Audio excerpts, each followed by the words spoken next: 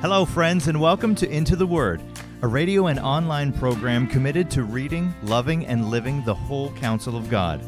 Lord willing, our intention is to go verse by verse and chapter by chapter through the entire Bible. Here to continue that journey is our Bible teacher at Into the Word, Pastor Paul Carter. Your word is a lamp unto my feet. If you have your Bible with you, I'd love for you to open it now to Hosea chapter 8. Once again, we're still in that middle section of Hosea wherein God is delivering a fairly lengthy indictment against the people of Israel. Here, though, in chapter 8, the impending judgment appears imminent, even at the door. Set the trumpet to your lips. That opening line appears addressed to a metaphorical watchman who has seen the approach of an enemy army. That is your situation, Israel. Judgment is at the door. If there is still time to repent, then it had better be now, because one like a vulture is already circling over the house and over the people of the Lord. That's the tone for this chapter. It is urgent, it is strident, it is clear in its object and intention. Hear now the word of the Lord, beginning at verse 1. Set the trumpet to your lips. One like a vulture is over the house of the Lord, because they have transgressed my covenant and rebelled against my law. I love how Derek Kidner comments on this opening verse. He says, if no one in Hosea's day, gazing complacently at the house or household of the Lord, like the disciples admiring the temple in Matthew 24:1, had noticed the ominous speck in the sky above it, it was high time someone pointed it out. The vulture might not have long to wait. The object of its interest, the ailing nation, had even less. Closed quote. So that's the urgency. And that's a great comparison. Kidner is saying that the situation in Israel at this point in the 8th century BC was very comparable to the situation of Israel in AD 30 or 33 or whenever it was that Jesus said what he said to the disciples as they were admiring the temple. Do you remember that? The disciples came out of the temple and they were overwhelmed and quite impressed with the majesty and apparent permanence of the temple. And Jesus said to them, truly I say to you, there will not be left here one stone upon another that will not be thrown down. And of course, that's exactly what happened. About 40 years later, in AD 69-70, the Romans encircled the city of Jerusalem, besieging it and finally destroying it, burning down the temple and ravaging and dispersing the population. The Roman siege and destruction of Jerusalem is often referred to as the most brutal event in Roman history. An event very much like that was about to come upon the people of northern Israel. The Assyrians could be even more brutal than the Romans, and they were coming, and they would cut through the towns and cities of Israel like a hot knife through butter. It would be an apocalypse. And Hosea is commissioned here to sound a last and urgent warning. But the people were not prepared to hear it. Verse 2. To me they cry, my God, we, Israel, know you. Israel has spurned the good. The enemy shall pursue him. Interestingly, the people of Israel often assumed themselves immune from acts of judicial chastisement, despite that their history was replete with acts of judicial chastisement. It's hard to find a chapter in the Old Testament that isn't either narrating an act of judicial chastisement or prophesying an act of judicial chastisement. But every single time it happened, the people are caught by surprise. But we know the Lord, they would say. We are the chosen people, they would protest. The temple of the Lord, the temple of the Lord, the temple of the Lord, they would cry. But as we have now seen several times in this letter, the people don't actually know the Lord. He knows them, but they don't really know him. They have been worshiping made-up versions of God for so long that they have lost contact with the actual God of Israel. They have spurned the good God who's actually there.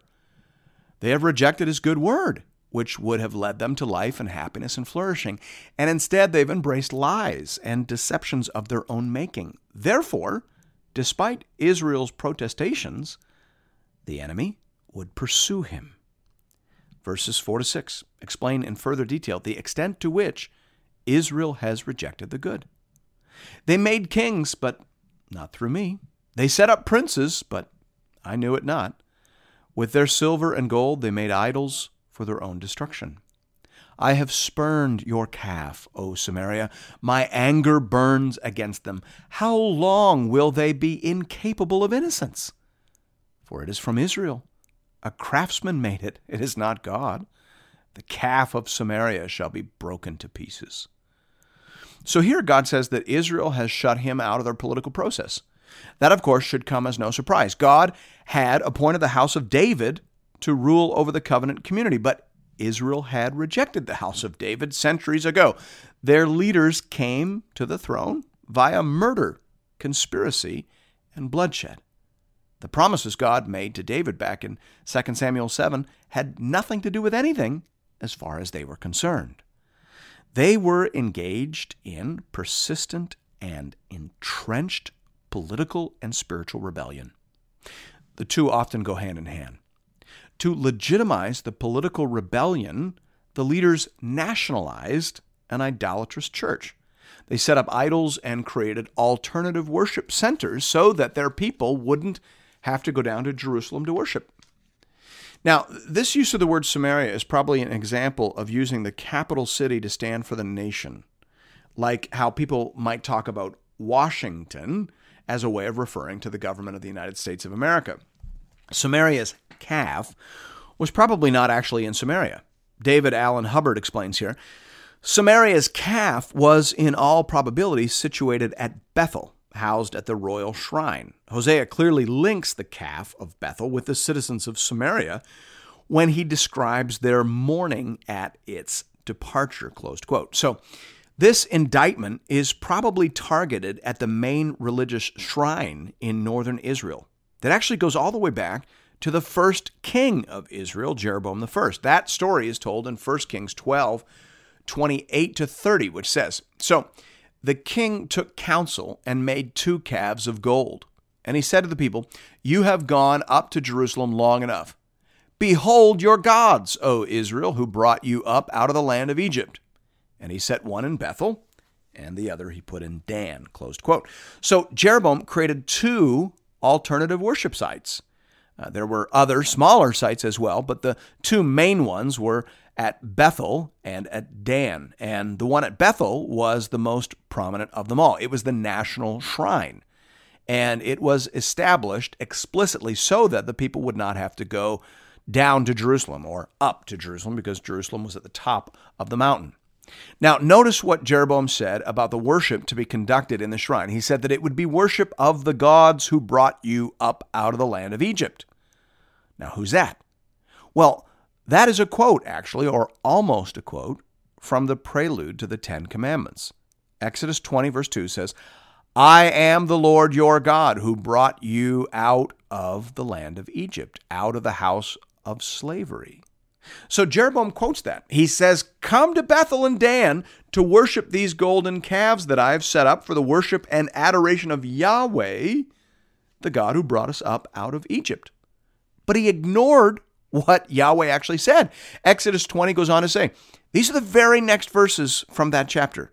I am the Lord your God who brought you out of the land of Egypt, out of the house of slavery. Verse 3, You shall have no other gods before me. You shall not make for yourself a carved image or any likeness of anything that is in heaven above or that is in the earth beneath. And I assume that would cover calves, golden calves, any kind of calves. So that God said, don't make any idols. Don't set up golden calves. If you do that, I will visit your iniquity upon you. Well, here then in Hosea chapter 8, this is God saying, here comes your iniquity back upon your head. Look at verse 7. Hosea 8, verse 7. For they sow the wind, and they shall reap the whirlwind. Jeroboam, my friend, you should have kept reading. But that's the charge against the whole nation. They didn't keep reading. Look up at verse 1 again, if you have your Bible open.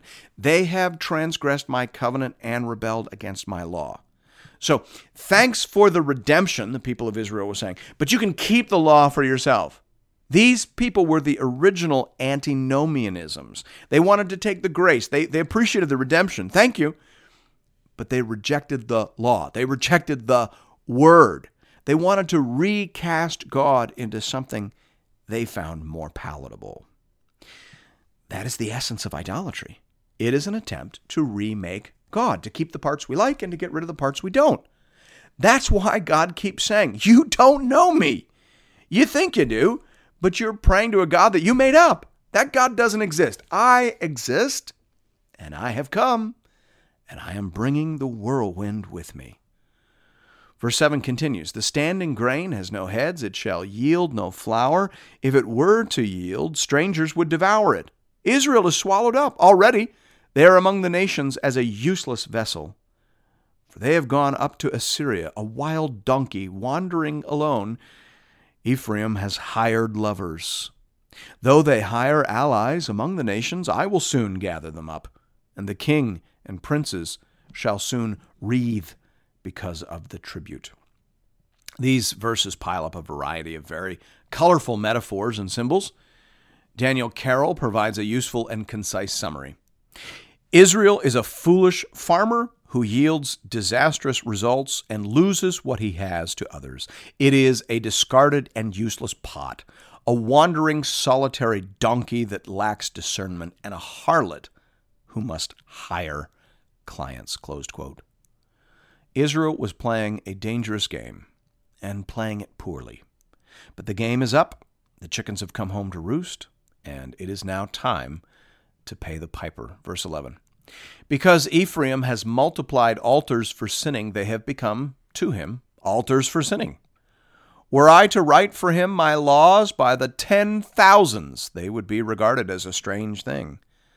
As for my sacrificial offerings, they sacrifice meat and eat it, but the Lord does not accept them. Now he will remember their iniquity and punish their sins. They shall return to Egypt. For Israel has forgotten his Maker and built palaces, and Judah has multiplied fortified cities. So I will send a fire upon his cities, and it shall devour her strongholds. Verse 11 is hard to render usefully into English. It's a play on words, and such things simply cannot cross over from one language to another. The NIV actually makes a half-decent attempt. They have verse 11 this way, though Ephraim built many altars for sin offerings, these have become altars for sinning.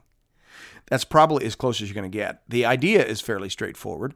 The more you engage in your false religious activity, the further you are from God.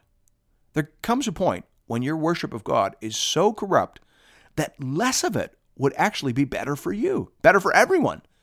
These people were engaged in a great deal of religious activity, but none of it was governed by the Word of God.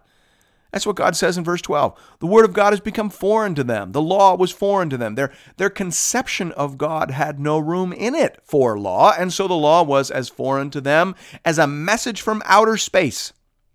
As for the feasts and offerings, they were so corrupt as to be utterly unacceptable to the Lord. So, more of all that nonsense would only compound their guilt and only increase the intensity of the punishment that was even now coming upon them. Israel has forgotten God, but God has not forgotten them. He will remember their iniquities and punish their sins, and he will send them back to Egypt.